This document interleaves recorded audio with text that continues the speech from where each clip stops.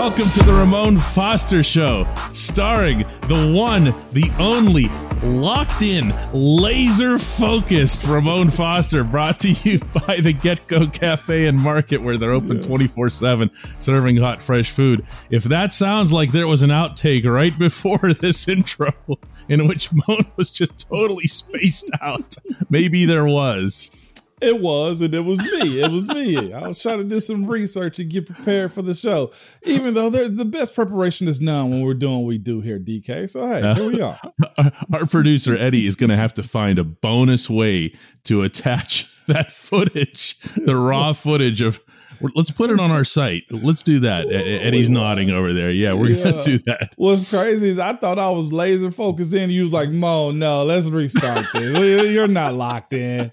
It's just like, I have a really hard time being critical of guys who could break me in half. So I was like, Moan, you there? What Mo was trying to do, for anybody who wouldn't know or who wouldn't have already seen our outtake, is to log in to a couple of sites that are about the draft, because today is the exact 2-week mark out from the first round. And Moan, what are you feeling right now? Meaning from the Pittsburgh standpoint at number 20 overall.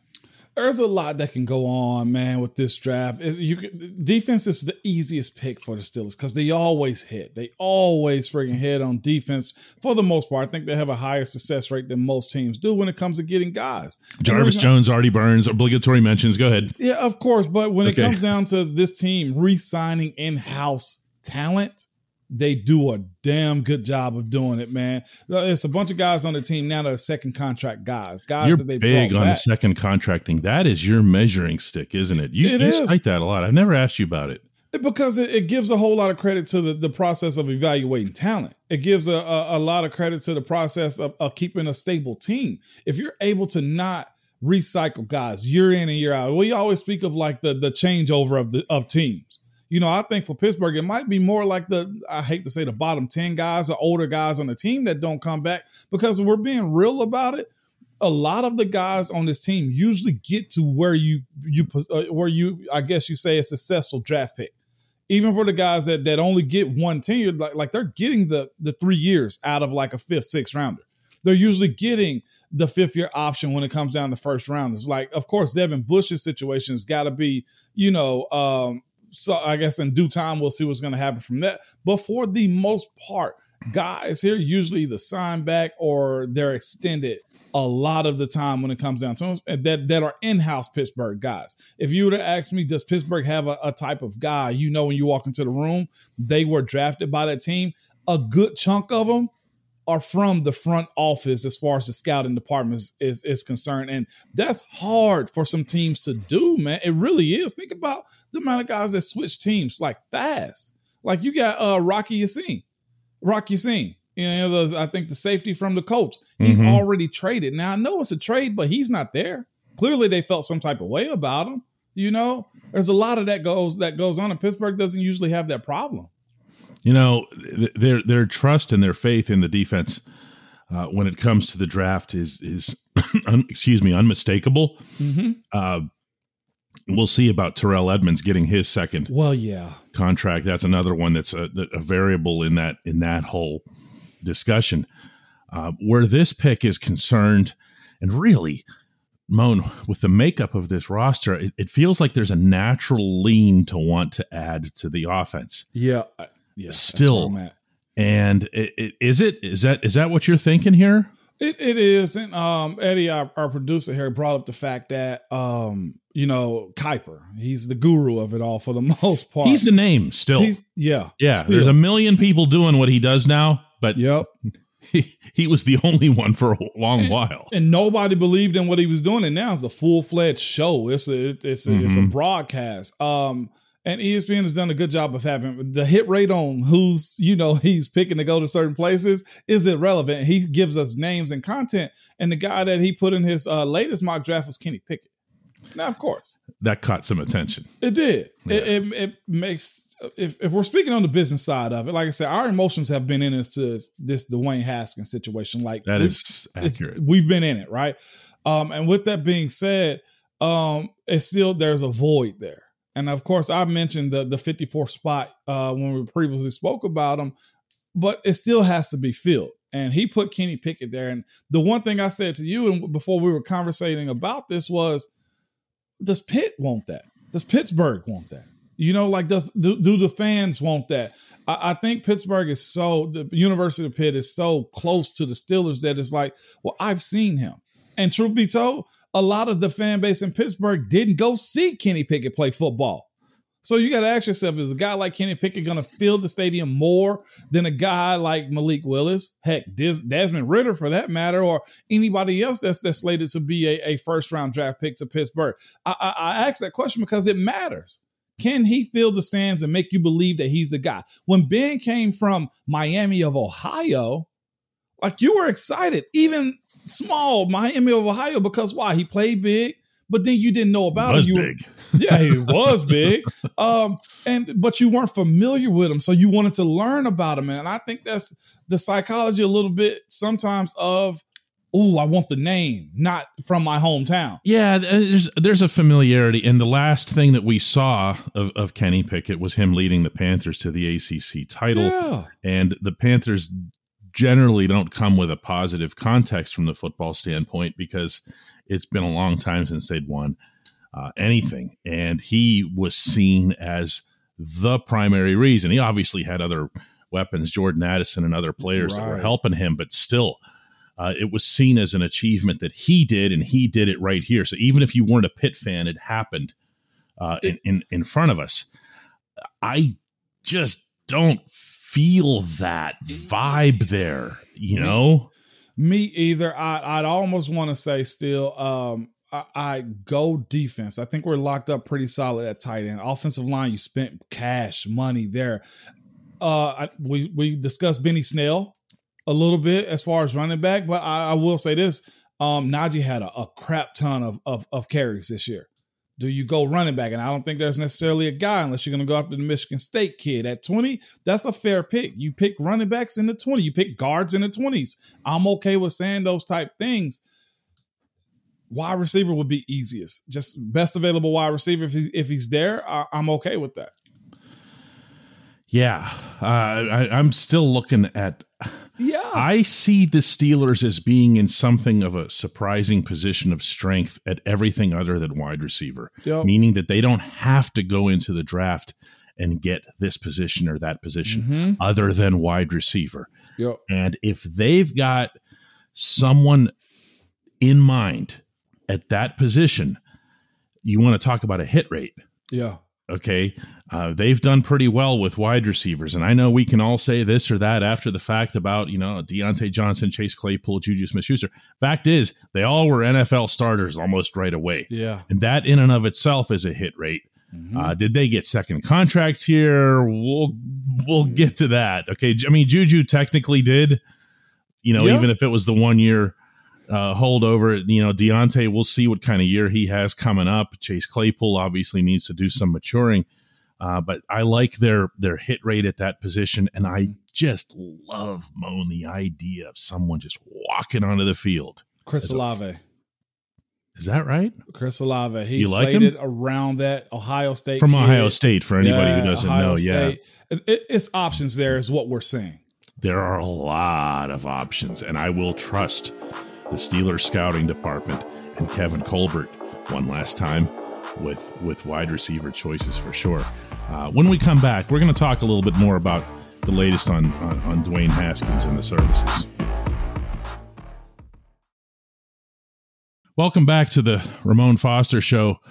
We have promised that we will continue talking about Dwayne Haskins as it's going to remain appropriate for quite a while.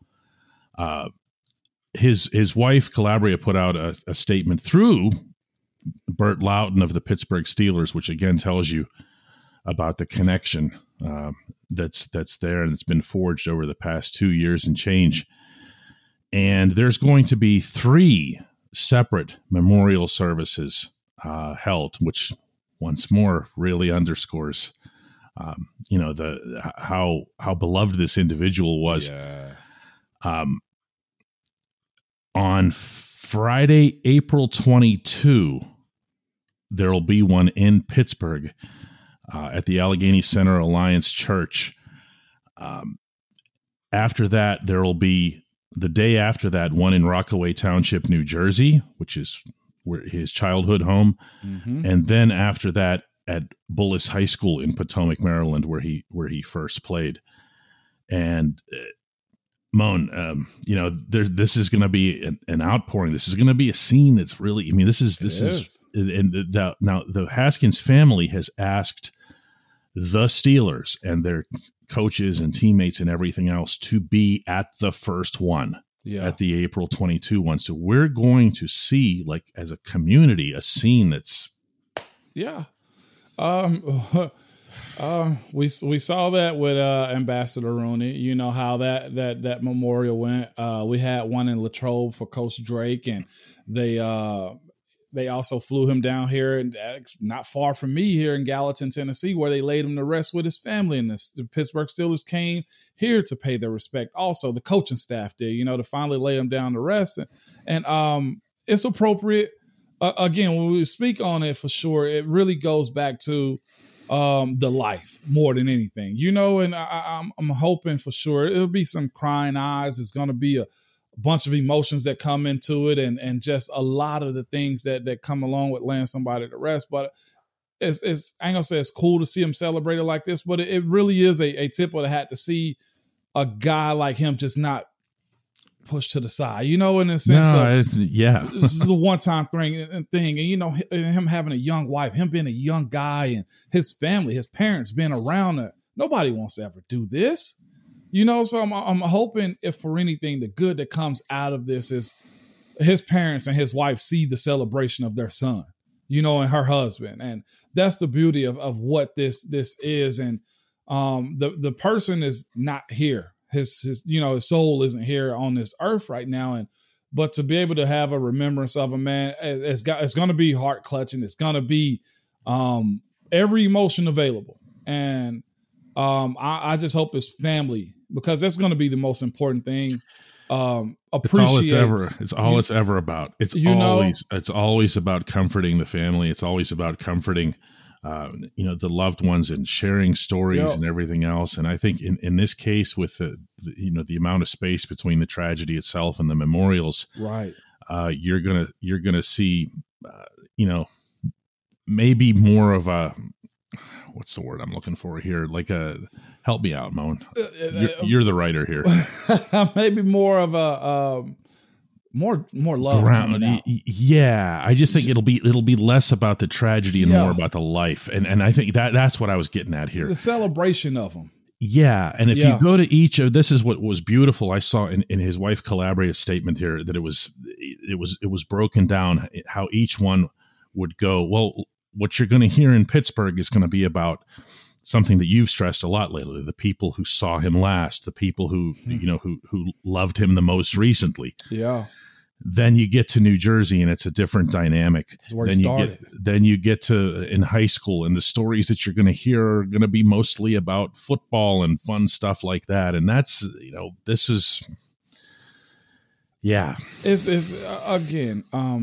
The celebration of them, I think, is what I'm hoping is going to be very appropriate. And I know it will be, too, because I know the group that's going to do it first in Pittsburgh. And like you said, for anything, his wife, now widow, Leah, in the early 20s, she can see this and not just have the incident be the last thought, but have these moments be the last thought. Hearing people speak about him, hearing people celebrate him, and the legacy of what he's laid down. And I say legacy, too, because to do what he did and to claim that early on, as we saw in those videos, and actually follow through with it, there's got to be another Dwayne Haskin-like kid out there that's going to say and do those things and live it out and embrace that, and maybe point back to say, that's what I'm trying to do.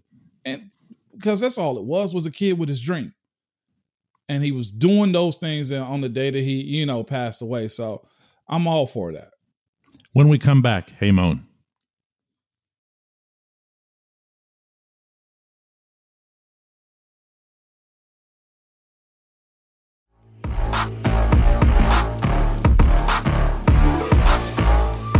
And welcome back to the Ramon Foster Show. It's the Hey Moan segment, and today's is really cool.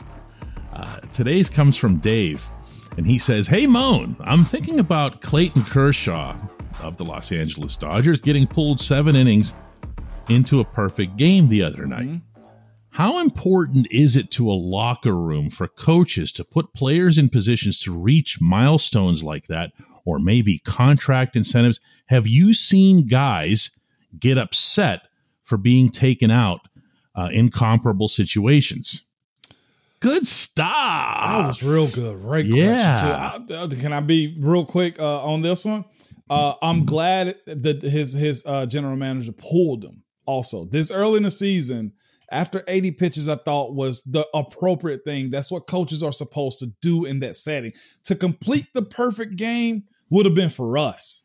That were us, the fans, by the way. We'd have talked about it all the time. He's one in the history books. But the team concept of what he did was a beautiful thing. It was a beautiful concept, man. Well, make sure that we offer some context here. Your son, RJ, is pitching right now. Yeah, and that's the reason you're around baseball every day. I got a game tonight to go to. Okay? And if you're the dad that's watching through the fence over there, and you see a guy letting RJ throw, 150 pitches early in the season, you're coming after him. No, we're not going to do that. And I think the way it goes for kids is, by 60, 65 on the first time at the bump is appropriate. Like Kershaw's a pro, but he's 34 years old also. Yep. And coming off of a weird spring training and everything else here. And Kershaw, by the way, for anybody who doesn't know, publicly stated his support of Dave Roberts' decision to take him out. It's just like, listen, man, we hit just about the right number. Was actually the exact quote from Kershaw. And Kershaw's getting like $500 million a year to pitch. So what do you want to do? Hurt him? No. And the way the Dodgers spent in free agency this year, no, they're not trying to ruin their chances. And every year. Yeah, you're right.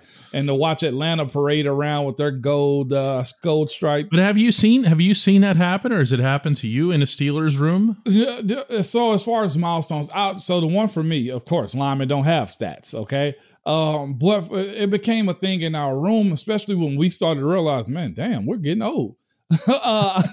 I came upon my 100th start, not game, 100th start. That separate designation. You have 2 stats in the Steelers media guide for offensive linemen. It's GP and GS. Yes. and my GS was hitting 100, man. And the guys in the offensive line room celebrated me. Why? Because an undrafted guy, number 1, been around for a while. We were young Thundercats coming in. And for that group of us to be together for that long was a huge moment. It was cool. Gil bought me some really expensive Christian Louboutin, like boat shoes. They ended up getting me a bottle of Louis XIII whiskey. Marcus Gilbert knew your shoe size? Yeah, that's my guy. That's my brother. That's all I heard out of that. Yeah, okay. Yeah, he did. And it was just a cool celebration. Munch, had some words to say for me in the room. And then Marquise got his. And then Gil got his. And I'll never forget, just other players. When Le'Veon first finished the season out to have 1,000 yards rushing, we went out and bought him I think it was like a 6-liter bottle of champagne. And we all signed it, as congratulations. And Ben hitting certain milestones. And I'll never forget, one of the earliest ones I've ever saw was Hines Ward catching, what was it? Was it 1,000? What was it? It was his 1,000th. And then that's actually the one I was going to ask you about, because there's a lot of people who watched that and thought, man, you're kind of forcing this, aren't you? We had to. You had to. Wasn't it like a shuffle pass? Was it in Cleveland? Yep. It was quick, and I may have been pulling on that shuffle pass too. Now that you bring it up, but I remember us not necessarily counting down to it, but the idea that it was about to happen. Like, Hines got to get balls. He got to get balls, and why not? It was one of those. He's put everything on the line for a long time, and it was. I mean, it was obvious what was going on, and it was also obvious that the head coach would have been involved. He wants to show respect for the individual and have him out there. that was a real milestone. Yes, 100%. That was part of the plan, was to get Hines Ward the ball, and within the context of the team, if there was a chance Ben could have threw a quick out to him, yeah, he was going to get the ball, because who has the opportunity to do those like things for the Pittsburgh Steelers and to play the way Hines is, the legend that he is, now head coach, by the way. Yeah, right.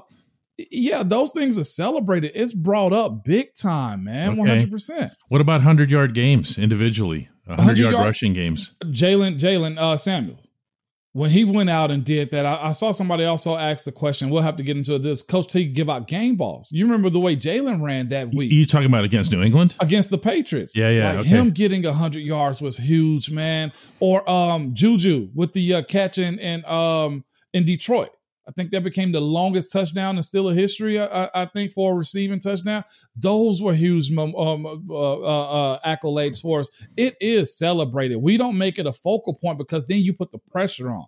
What if I'm remembering, this is something of a negative example here, but like this past season, remember when John Harbaugh got into some hot water in Baltimore because he wanted to maintain that rushing streak. Yes, I do. And I don't remember who the Ravens were facing, but he was like, it was in garbage time. Was it Jaguars? But yeah, he chased the streak. He chased. It's so Harbaugh.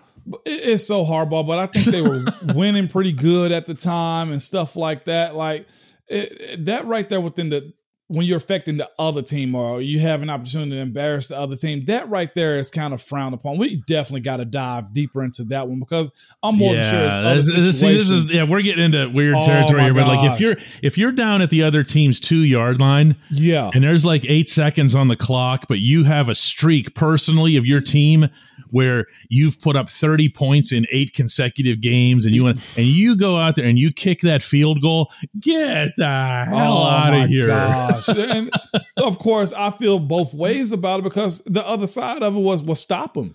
When it comes down to Baltimore, Harbaugh, them trying to maintain that 100-yard streak, whatever they had going on, that's kind of Bush League, but everybody gets their fair opportunity to get you back.